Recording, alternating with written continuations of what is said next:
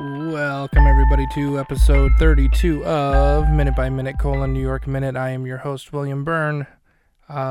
Joined here as always by engineer, producer Garrett. Garrett, you want to say anything? He's shaking his head no. Okay, that's fine. You can be pretty quiet this episode for all I care. This episode is brought to you by who? Nothing? He's shaking his head again. We got nothing. No ads, no sponsor. Gary, you need to get on top of this, man. We need ads every week. We need every episode. Every episode should have a sponsor if we're going to make any dang money. All right, so we left off with Jane and Roxy opening the bathroom of the hotel room in which they broke into and seeing a dog, which I had a feeling, it came to my head. I was like, I think that might be a Chinese crested, aka I think it's like the ugliest, quote unquote, the ugliest dog in the world is a Chinese crested. So I looked it up. I just Googled Chinese crested, and it does look like a Chinese crested dog. If you know what I'm talking about, then you know what I'm talking about.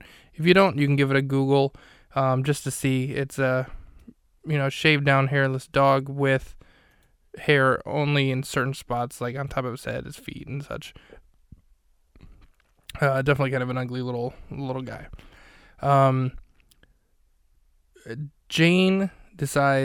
Roxy tells Jane, like, hey, you take a shower, because she's all disgusting and gross. Never heard of her. You've never heard of Jane or Roxy? Either one you should have heard of by now, because they're the two stars, are Mary-Kate and Ashley Olsen. Mary-Kate's Roxy, Ashley's Jane. Roxy tells Jane she can take a shower, and she's like, I'll take the doggy. Come on, doggy. Dog jumps off the toilet, comes out the room with her. Before she can get in the shower, though, she gets a phone call on her cell phone. She answers, and it is Benny. It's Elijah Wood. For the 20th time. Nope, it is not Elijah Wood. It is Andy Richter. Easily confused, apparently. But nope, it's Andy Richter. Benny calling and saying, hey, you have he says, I have your day planner. And Jane covers the phone and whispers to her sister, like, Roxy, come here. It's the psycho. He has my day book, my day planner, my planner book thing.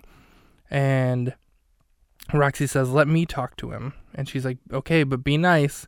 And immediately when she answers the phone, she screams, listen here, you. And, it's kind of funny. Big joke there. Then he says to them, like, no, you listen here. I want my chip. You have my chip. And Jane misinterprets him because he is again speaking with his terrible Chinese accent and covers the phone and says, Roxy, did you eat his chips? She's like, no, I didn't eat his chips.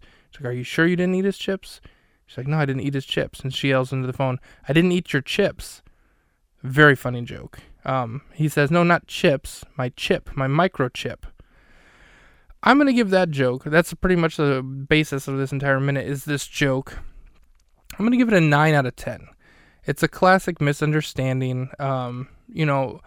This is probably 20-ish seconds of the minute that they devoted to this, and I think anything more would have been too much. Anything less might not have conveyed just how misunderstood they both were. I think an entire episode of Three's Company could be based around this joke of, he's got the chip. He knows my chips, like my nacho chips, no. My sun chips, no. My corn chips, no. My microchips, yeah. I don't know who that was an impression of on Three's Company, if that was John Ritter or one of the other two people, and never really watched the show, couldn't tell you who they were. Or if it was supposed to be somebody else, but either way, it's probably a terrible impression of anybody remotely related to that show. I did see the show, but I was a kid. I'm not that old. I can't really remember. Okay. So that's pretty much the end of this minute. Him saying that he wants his microchip back, not his potato chips. 9 out of 10 for the joke. 2 out of 10 for the minute. We'll have one for you next time.